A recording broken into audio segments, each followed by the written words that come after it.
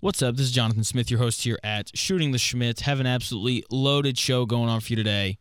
This was going to be a little bit different, so I messed up on Friday. I didn't properly export the files or whatever to upload the show, so I'm running back some stuff from Friday. It still rings true. Did some stuff on the Mavericks and the Phoenix Suns, what makes the Phoenix Suns so lethal and what makes Dallas a liability, and also did some taper combine, talking about the NFL draft combine. Both things still ring true after everything that happened over the weekend. So before we get into that, I quickly want to do this very short thing here on the New York Knicks, who have now won 9 games in a row. They are undefeated since acquiring, who I would now say is a major difference maker, one of my favorite players in the NBA. This guy has come in and just elevated this New York Knicks team, and that is Josh Hart. He's been just so good for them, and first of all, he's one of the best rebounding guards in the NBA. I love the way that he rebounds the basketball. I mean, how can you not love the way that he rebounds the basketball, right? So he goes from averaging, just under 20 points a game last year when he was playing for the Knicks to now he's averaging 11 here with the Knicks over these 9 games.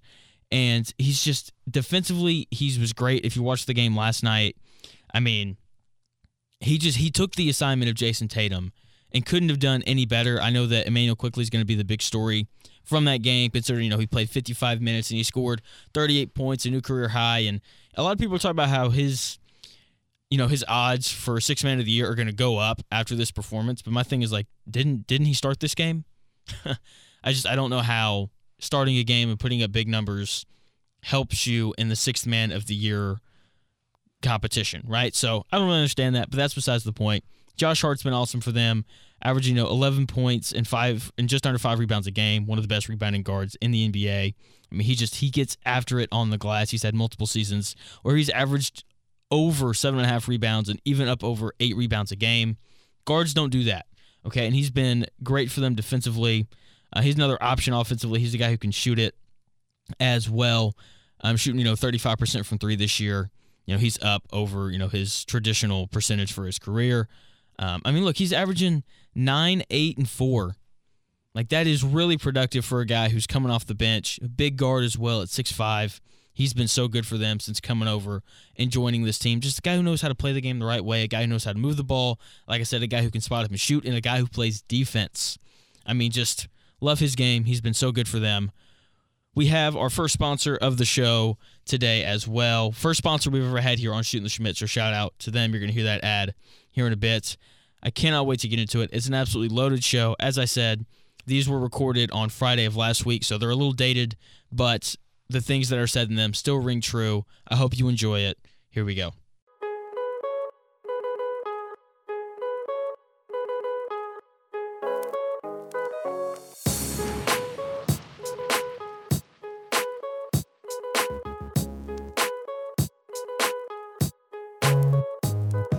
The Dallas Mavericks are the first team ever to win a game where 2 guys both score 40-plus points. Luka finished the night with 42 points, 12 assists, and 4 rebounds. Kyrie Irving finished the night with 40 points, 6 assists, and 4 rebounds. Insane. If you watch the game, they were on fire. They were both cooking from the jump. It was just bucket. One-on-one scoring, swinging the ball, catch and shoot. It didn't matter. Whenever one of those guys touched the ball, you just knew that the Dallas Mavericks were going to at least get a good shot and that they were probably going to score. And this is what people envisioned whenever they heard Kyrie Irving to the Dallas Mavericks. Oh, Luka, Kyrie, 2 of the best scorers in the NBA, 2 guys who can create looks for other people. These 2 guys on offense is going to be spectacular. And it was. It's the best they've looked offensively since they both came together, right? They scored 133 points. That's a lot of points. Or maybe it was 134. Either way, they scored over 130 points. That's a lot, okay? Look, I'm not a genius. But if you score over 130 points, you're probably going to win a lot of basketball games. That would just be my guess. And it's incredible, right? Just the skill that they now have offensively with the shooters. There's so much scoring on this roster, right? And when the two stars are that fantastic, you're going to win games. But we saw last night why this Dallas Mavericks team isn't going to win a playoff series. The two best players couldn't have played any better. Kyrie, Luka, absolutely outstanding. Could not have played any better. I can't say that enough. They were incredible. But I highly doubt that they're going to have another game like this where they both score 40-plus points. The problems aren't on offense, okay? Because here's the truth. Usually, when you have two guys go crazy like this, you win by double digits at least. They only won by 7. They can't defend. They can't rebound. Okay, they only had 31 rebounds on the night. Like, that's criminally low. And part of why they only had 31 rebounds is because every time you looked up, both teams were scoring. Like, there weren't that many rebounds to grab because neither team played defense the entire night. The Mavericks, they lack size. Like, Dwight Powell is their center, okay? That dude's like 6'8". He might be 6'9", maybe. They don't have any rim protection, and they don't have any wing defenders. They don't, like, they can't guard, okay? And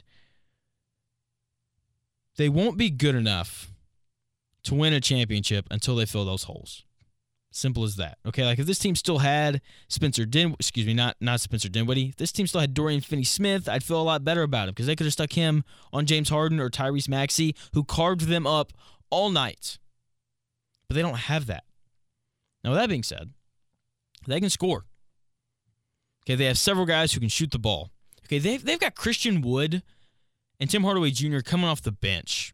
Okay, like both of those guys can score. Both of those guys can shoot. Christian Wood can do a little bit on the block as well. I wish they'd let him do a little bit more of that, but I understand that when you have Luka and Kyrie on the floor, you don't want to clog the paint, so they slide him over to the corner where he can knock down open shots. Okay, Tim Hardaway Jr. can obviously knock down open shots. Okay, Kleba, coming off the bench, the backup big, he can shoot. Bullock, a starter, he can shoot. Okay, if Dallas was just average defensively, I would really like them. But they're terrible defensively. They can't guard the ball at all, at any position. And that's where it starts defensively. If you consistently give up dribble penetration, you can't stop anybody. It's going to be a lot of drive and kick. It's going to be a lot of layups. I mean, if you can't stay in front of the ball, if you can't guard the ball at any level, high school, college, the NBA, you're not going to stop anybody. Simple as that. There's no way around it. You have to be able to guard the ball to get stops. And look, the offseason, it's coming up. You have to extend Kyrie. You can't trade away everything that you traded away to not have him there for a few more years. And when it comes to free agency, if I'm Dallas, I'm calling these guys immediately. These are my first calls. I'm calling Jeremy Grant. He's my first call. Okay, a guy who can shoot, a guy who can defend, a guy who can do more than shoot. He can create off the bounce as well. If you're Dallas, you have to call him. I'd call Patrick Beverley. I know people don't like him, but he's going to bring some nasty. He's a guard who can defend the other team's best offensive guard. Dallas needs that. I'd call Dillon Brooks. I don't like Dillon Brooks. Can't stand Dillon Brooks. Nobody can stand Dillon Brooks because he's dirty. But look, he plays defense hard, and he can knock down open threes. If you're Dallas, you got to call a guy like that. You do. Joe Ingles is the last guy I would call. I know he looks like he can't play defense because he's a 34-year-old white guy, but that guy can play defense, and he can spot up, and he can shoot. And he can pass. He's so good. I love Joe Ingles. Golly. This is what they need, though. They need guys who can defend and can knock down open shots. Simple as that. That is what Dallas needs, and they need it sooner rather than later, because I know Luka's only 24, but you're going to blink and he's going to be 34, and you're not going to have any championships to show for it. And that's going to be a major, major issue. Moving on to the Suns last night, Kevin Durant makes his debut. They played the Charlotte Hornets, and people are doing what people do, right? People are excited, and they are overreacting. Or excuse me, it wasn't last night. It was 2 nights ago. My bad. I apologize. But as I was saying, people are overreacting. It's one game. Let's calm down. One game against the Hornets, who don't have their best player, and even when they have their best player, they're not very good. Kevin Durant finishes the night with 23 points, 10 of 15 from the floor, 2 of 4 from 3, 6 rebounds, 2 blocks. I mean, he is incredible. Okay, he misses all this time, and he comes back, and it's like, no, I didn't miss any time. I'm fine. Whatever. DeAndre Ayton plays well. 16 points, 16 rebounds, 7 of 10 shooting. Devin Booker goes for 37. 7 assists and 6 rebounds as well.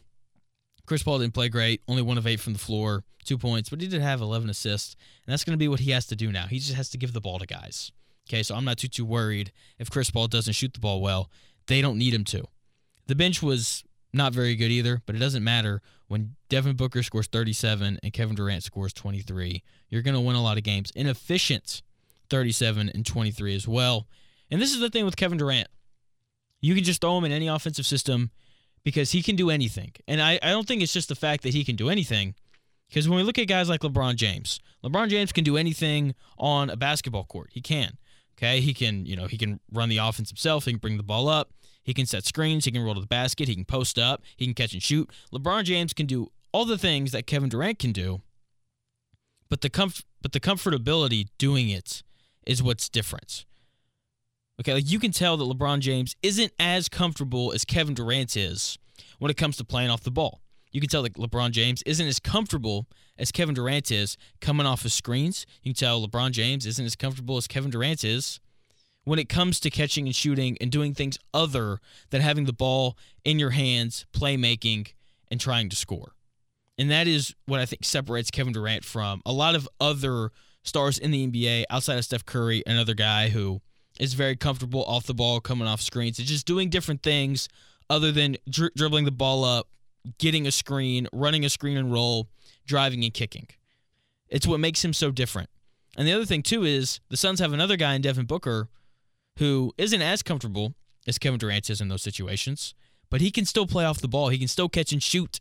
He can still do all these different things. And so those two guys, depending on who's hot and who isn't, they are interchangeable.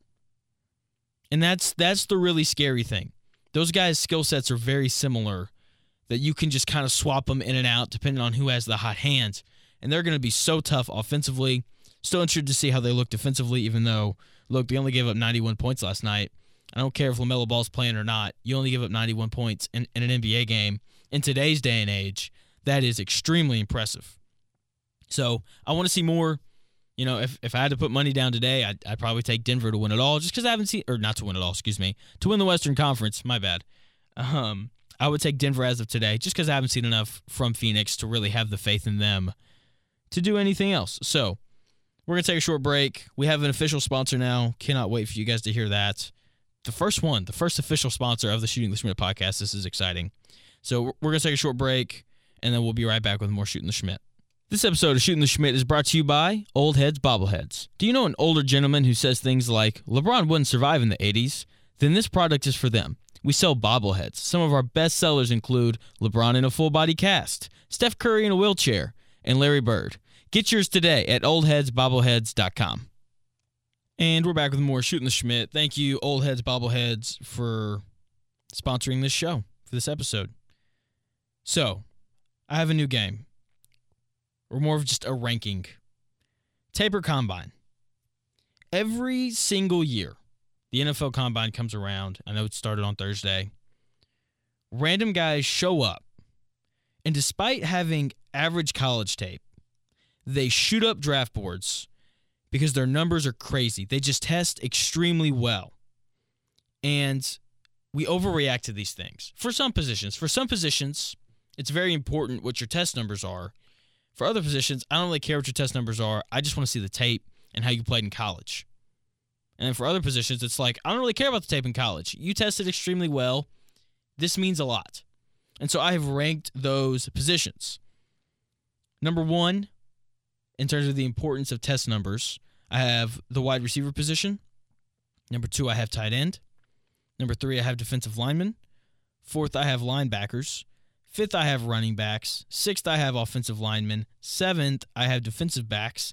8, I have punters. 9, I have kickers. And then 10th place, I have quarterbacks. Simple as that. So let's start with the quarterback spot because I know that's what everybody likes talking about. That's what we're interested in, so let's start with that.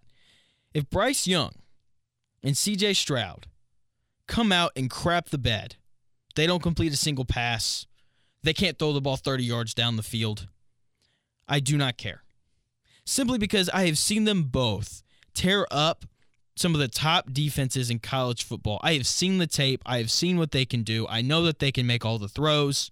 I don't need to see anything else except for Bryce Young on a scale to check the weight and the height. That's really all I need to see. Okay? Like, simple as that. I don't need to see anything else because I've seen the tape and I know these guys can make every throw.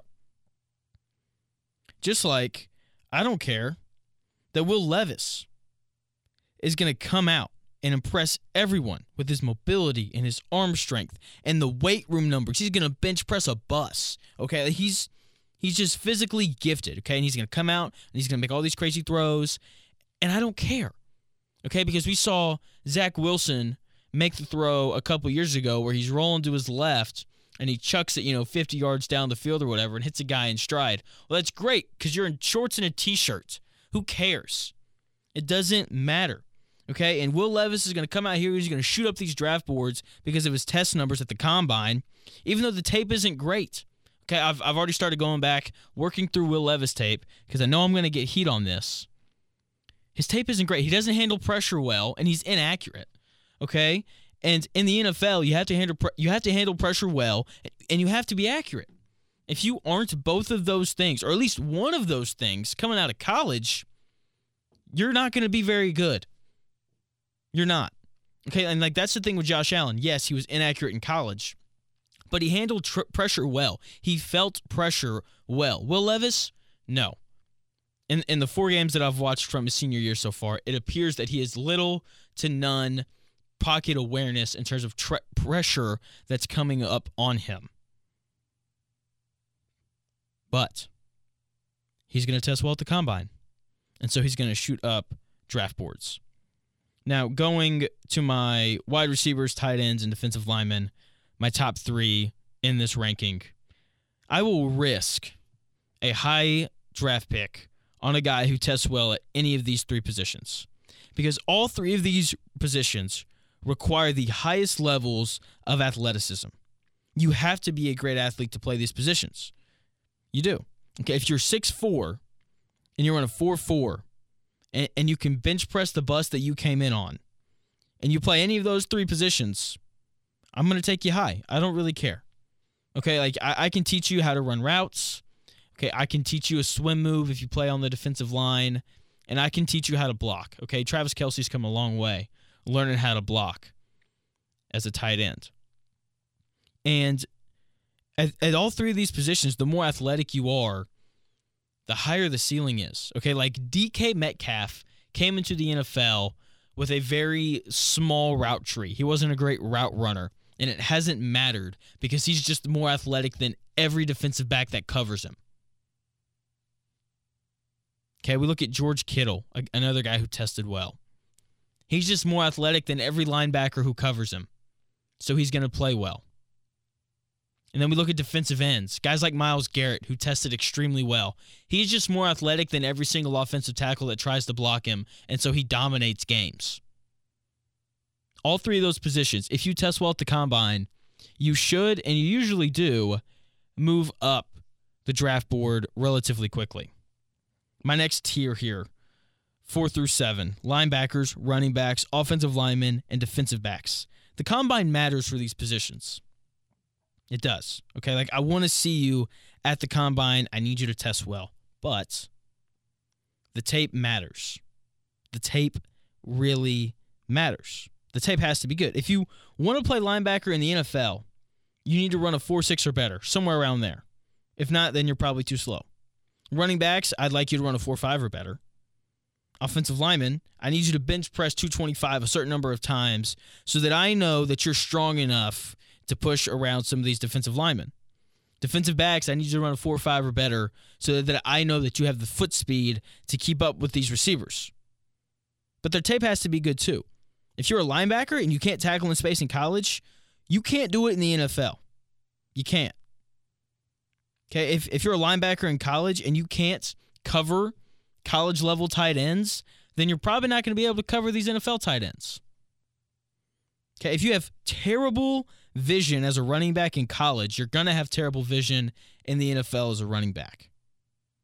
If you're an offensive lineman and you can't block college defensive linemen, then you're probably not going to be able to block NFL defensive linemen, considering that they're better, And if you're a defensive back, you can run a 4.3, you can have a 45-inch vertical, you can do all these different things, but if you can't cover, the college wide receivers in your conference, then I have no faith in your ability to cover any NFL wide receiver.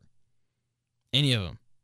Oh, you can't defend, the number 2 receiver, the number 3 receiver in your conference or whatever. Yeah. Good luck guarding DeAndre Hopkins then. Good luck guarding Devontae Adams. Good luck. So for those positions, I need you to test well, and I need you to have good tape. And then finally, for quarterbacks, kickers, and punters, I don't really care. I don't. I just want to see the tape. I want to see what you can do. I want to see what you can do against top-level competition. Simple as that. Punters, great. You kick the ball 60 yards with a 4-second hang time. Beautiful. But can you do that when a special teams unit is bearing down on you and you're backed up in the back of your own end zone? Kickers, great. You made a 72-yard field goal at the draft combine. That's impressive.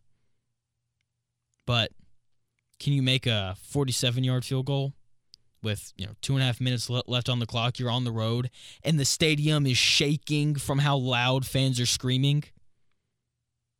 I don't care what you can do at the combine. Quarterbacks, can you make the throw? Can you read a defense? Can you feel pressure? You can't. You don't see that at the combine. You see that in the tape. And that's going to do it here at Shooting the Schmidt. I hope you enjoyed the show. As I said, I know those were a little bit dated. As I said, they were recorded on Friday, but those things still ring true. Dallas can't defend. Phoenix's ability just to switch guys in and out offensively between Booker and Kevin Durant makes them absolutely lethal.